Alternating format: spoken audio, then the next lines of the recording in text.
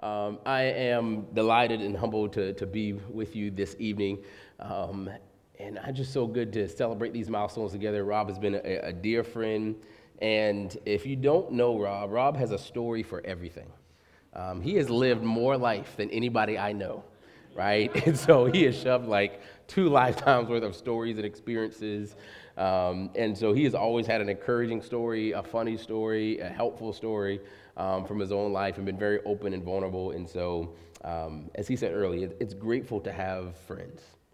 It's good to have friends, and especially those who lead, especially brothers in particular. It's good to have friends, and so I'm honored to be with, by extension, you all, my friends at Hope Church. Today I'm jumping in the middle of this Advent series, The King is Here. And so if you have your Bibles, and I hope you do, we're just going to start with one verse, and we're going to build from there. We're going to start in Luke chapter 5. Luke chapter 5. And as you're turning there, I really have a simple message for you today. It's something that you may know, but hopefully by the end of our time today, you will feel it differently. You will feel it differently. I'm going to start reading in verses 27. I'm going to read all the way down to 32. Luke chapter 5, verse 27 through 32. After this, Jesus went out and saw a tax collector named Levi sitting at the tax office. And he said to him, "Follow me." So leaving everything behind, he got up and began to follow him.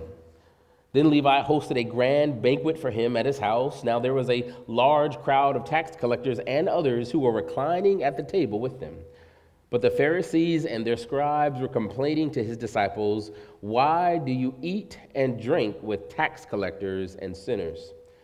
Jesus replied to them, "It is not those who are healthy who need a doctor, but those who are sick. I have come not to call the righteous, but sinners to repentance." I have not come to call the righteous, but sinners to repentance. Today, I want us to converse for just a few minutes on the topic of the kingdom has come for you too. The kingdom has come for you too. Would you pray with me? Father, God, we have these precious few moments here to be seen by your word, to be exposed by your spirit, and to be transformed, God, into your image. And so, God, would you do what I am unable to do? Would you speak now through the power of your word, convicting, challenging, comforting, and changing? God, our ears are open, our hearts are soft, our hands are ready. Would you speak now so that we may be your people, so we will reflect your glory, and then may we walk in the hope of the good news of Jesus Christ. God, would you be so kind as to do that in our time together today? In Jesus' name we pray. And all God's people said, amen and amen. I don't think this is a controversial statement, and maybe you'll agree with me, but high school was a weird time, wasn't it? Right? I know that kind of surprised some people, so let me give you a second to settle in. For some of us, high school was a lifetime ago. For some of us, it's right here. For others, it's in front of us. And yet, I was thinking about my high school time recently, and it was just weird. I don't know if you've just sat and thought about that moment of time, those 4 weird years of awkwardness growing up. But I went to high school locally here, and it was like almost like a TV show, where you would walk down the halls during lunch and you would see the goth kids on one kid. Do they still have goth kids? That's still a thing, right? Okay, that's still a thing, cool. But at high school, it was like the guys who were dressed in all black with like mascara on and black lipstick, and it was like that was their thing. And then you walk further down the hall, and there'd be like the Letterman jacket dudes, right? The athletes, right? Who are just so proud of all they have accomplished in, 12th grade, right? And then you go a little bit further, and at my high school, there was like the kids in the lunchroom, like always like thinking that they're going to be rappers. They're like making beats on the lunch table. Was anybody that kid? No? All right, sorry, different crowd.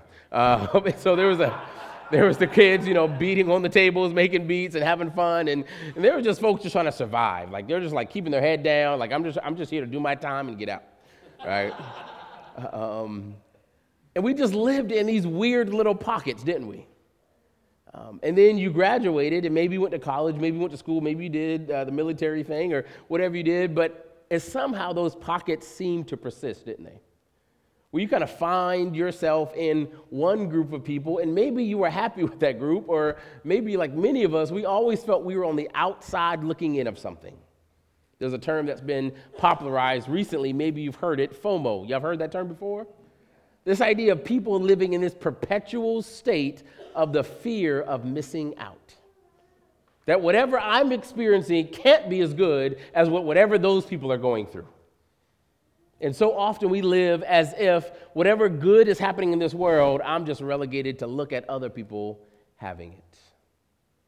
And as the time goes on, as we mature and we maybe settle into our roots and settle into our identity, there always seems to be this nagging reality of the spaces I'm in maybe weren't made for me. Always feeling like a little bit like a guest. Maybe you feel that way even now when it comes to church and religion and this whole Christianity thing. Maybe you feel like you're kind of on the outside looking in. You don't know the authors that they quote or the Bible passages they references, or you don't know the Christian lingo. You don't know to say fellowship instead of hanging out. You know, Christians have their own words for stuff, right? Nobody uses the word fellowship outside of Christianity, right? We just say hanging out. Like, no, we have a men's fellowship. What's that? Oh, men are just hanging out. Oh, okay, cool.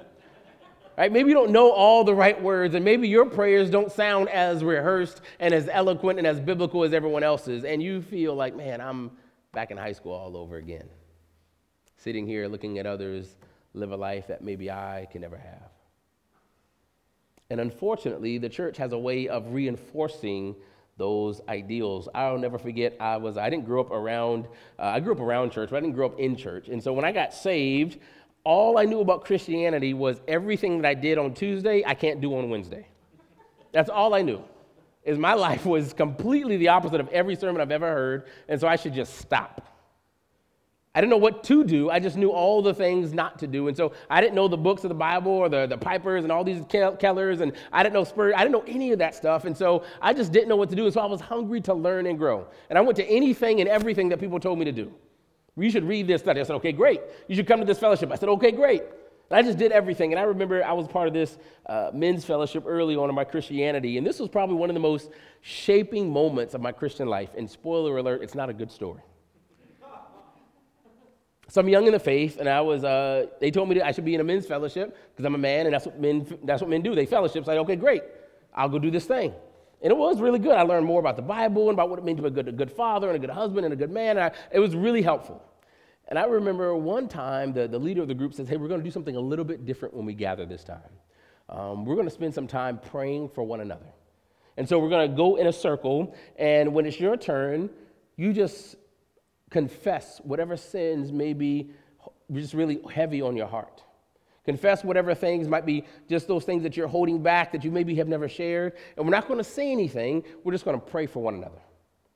Now, as a new Christian, I remember reading something in the Bible about confess your sins one to another so that you may be healed, right? Not forgiven, because only God can forgive sins. But healing can oftentimes come through confession in a healthy Christian community.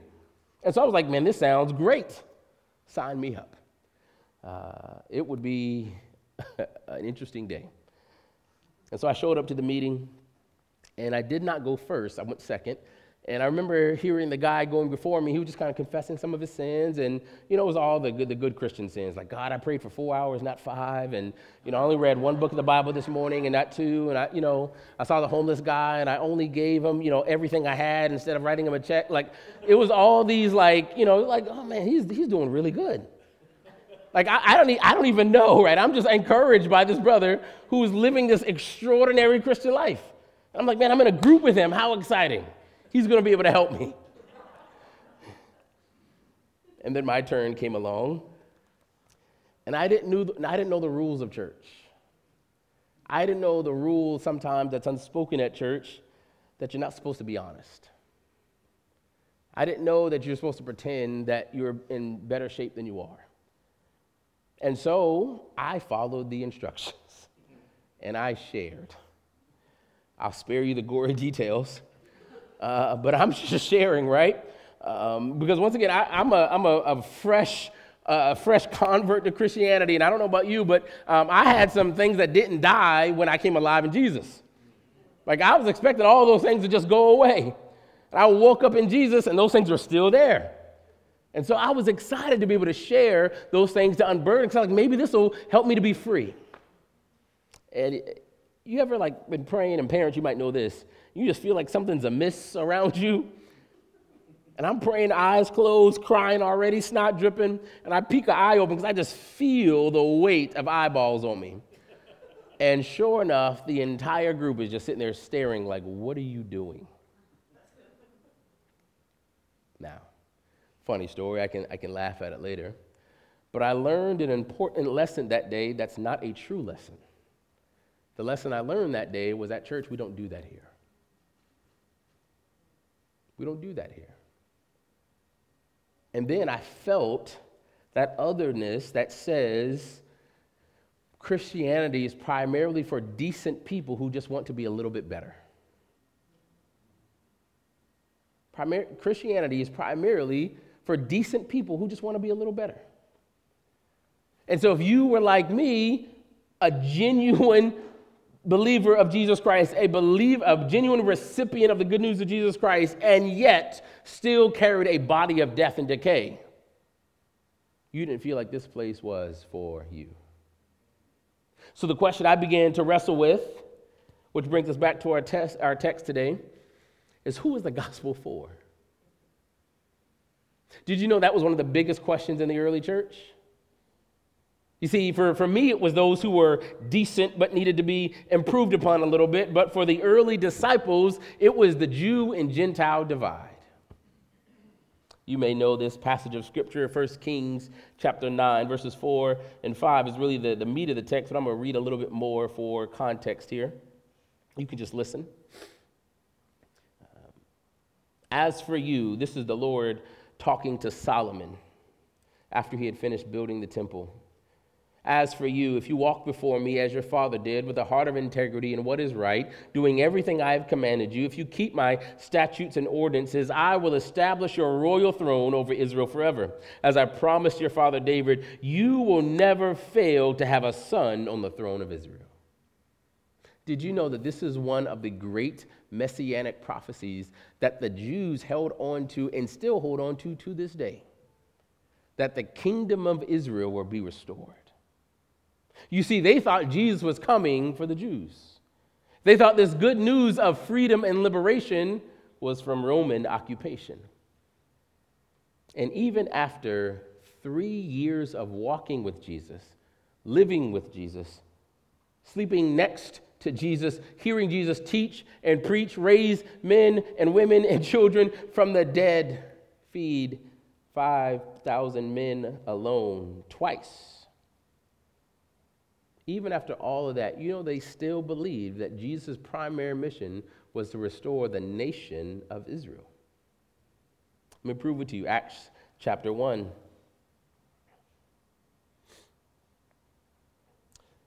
Let me put this in the timeline of Christianity here. Jesus had been crucified. He had been in the grave for 3 days. He had risen back to life and spent several more weeks with his disciples. They were just seeing this resurrected Jesus among them. And this is right before he ascends into the clouds. And in this moment, the disciples ask him, verse 6 of Acts chapter 1. So when they had come together, they asked him, Lord, are you restoring the kingdom of Israel at this time? You see, they'd heard Peter's story with the Gentiles. They heard this Paul guy starting to rumble around, but they still believed the good news was for the Jews. Now, our exclusion of those who are in and outside of the gospel may not be based on ethnicity, but it probably is based on worth. You see, the sad reality is we believe the good news is good for everybody else. Can I talk to the Christians for just a second? I know there's a handful of y'all in here. Is that all right?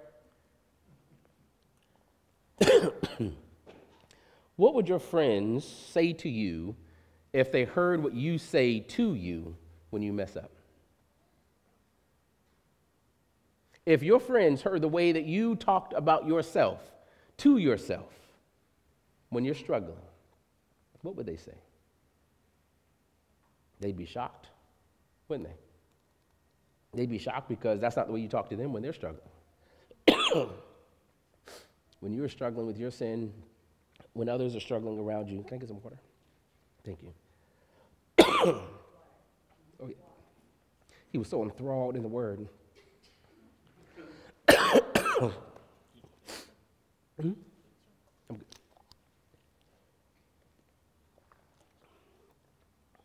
The reality is we think the good news is good for everybody else.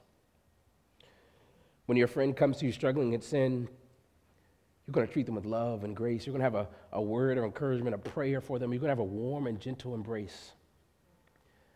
But when it's your sin, is that how you treat yourself? You see, the reality is we think the good news is good for everybody else. But us, we got to figure it out. We got to just do better. We got to hide it and cover it up, lest anybody know, because our name is on a list to serve somewhere. And the reality is the good news is good news for you too, family. We just don't believe it, even though we know it, even though we would share it liberally if anyone had a need. When it comes to us, though, we feel like we got saved by grace. We're going to finish this whole faith thing by work, by being better.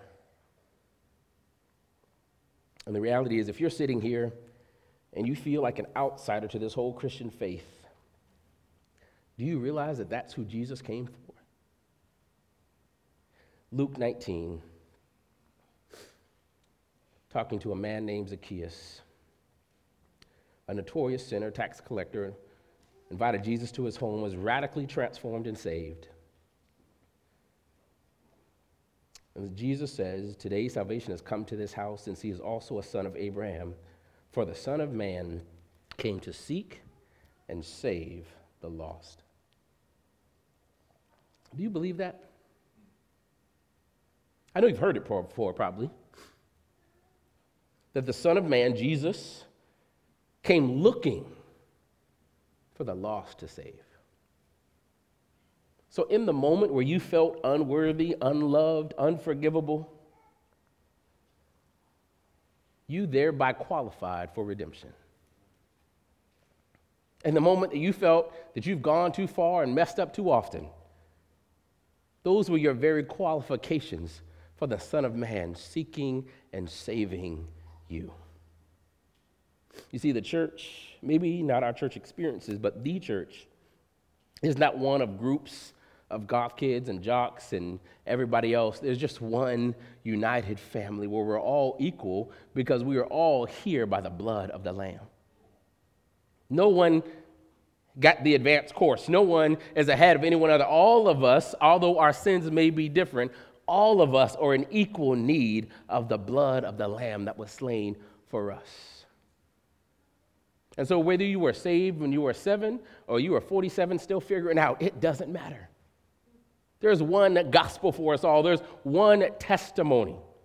Whether it was a rehab house or an Advent reading with your godly Christian parents, it doesn't matter. We all have the same testimonies. I was lost in my sin, and Jesus found me, came and got me, and is now going to carry me home to see him one day. We don't begin in the Spirit and finish in work. We begin in faith, and we will live every single day by faith. I know you heard it. I know you hear it, but do you believe it? Here's how you know you'll believe it. What do you do with you after you sin? When you mess up, what do you do with you? Do you run to the cross? Do you run to Christian community? Do you run back to the Word? Do you run back to prayer? Or do you hide from God and from others? Imitating Adam and Eve in the garden all over again. Oh, Adam, where are you? Do you feel like you got to work it off? Give a little bit more. Serve a little bit more often. I got to somehow add my work to God's forgiveness for me to feel like I participated in my own salvation. You see, that's a trap.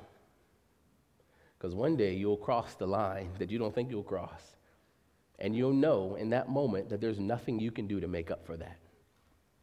And if your salvation was based upon your participation with God, God does his part and I do my part, you're going to eventually get to a point where your part will never be enough. And you will realize that you need the good news that Jesus alone saves. And maybe then it'll be good news for you again. You see, the good news of Jesus Christ isn't just the way to heaven. It's the way to hope. It's the way to peace. It's the thing that believers, you should live in every single day of your life because it is a thing that we all need. Not just to share with somebody else, but to share with yourself. When's the last time you shared the gospel with you?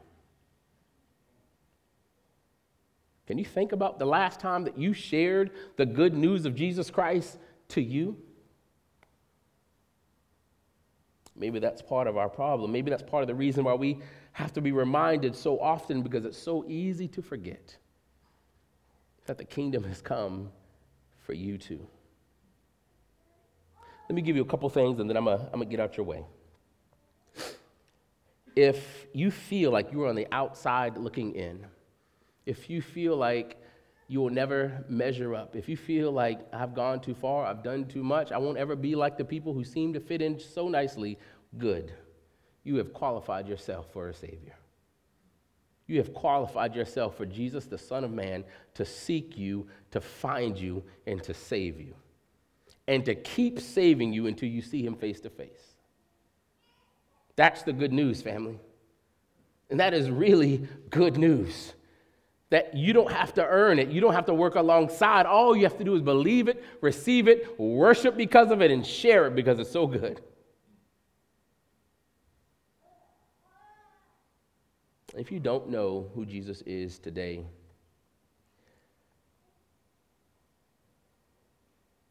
all the things that you think disqualifies you actually qualifies you to be part of this family.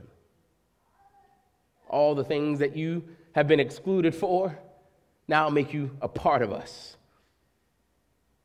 And maybe you've had a bad church experience where you tried to be honest and it didn't work. You've tried to be vulnerable and it didn't work. Well, I can say with great confidence that this place will be different. This place will be different. Give it a try. Give God's saving work in your life a try. You've tried everything else. You know this world isn't making you any happier. You've tried everything the world has been selling. I promise you the good news of Jesus Christ can satisfy in deeper and more holistic ways than you can ever imagine.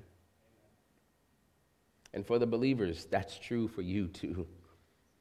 I know you love Jesus. I know you got your Bible reading plan for 2023 already ready, right? I know you got your prayer list. I know you got all the things that you are doing, which is so good. It's part of the spiritual disciplines that shape us and form us and ground us. But man, and put into that rotation preaching the gospel to you. Remind yourself of not just how to be a better Christian, but how to be a son and daughter that's loved, that's known, that's seen, and still loved. And your heart will forget. That's why we have to remind ourselves of the gospel often. Let me just end with one last encouragement for us all. The Son of Man came to seek and save the lost, and he is still in that business. He is still in that business. Don't ever get to a place in your faith where you feel like you have gone too far and silence is your only option. There is nothing that you can do that could exclude you from the grace and love of God. There is no place you could go where the grace and mercy of the Lord won't find you and won't rescue you. Preacher once said, if you could lose your salvation, everyone would. Everyone would. But because we don't save us, he does, we can be confident of his work, even if we are less confident of ours. That's why we call it good news, y'all. That's why we call it good news. Let me pray for us. Father, God, I pray right now that you would just flood our hearts with your presence and your power. God, that you would help our heart to hear what our minds are hearing now. You would help ground our emotions, our identity in who you say that we are, not the things that we have done. Father, I pray for the believers that we would be people who preach the gospel to ourselves and to one another regularly. And God, I pray for anyone in this place that is still wondering, is there a place for me? God, would they hear your voice say, come home now? We love you, Father, because you first loved us. It's in the name of Jesus Christ we pray. And all God's people said, amen and amen.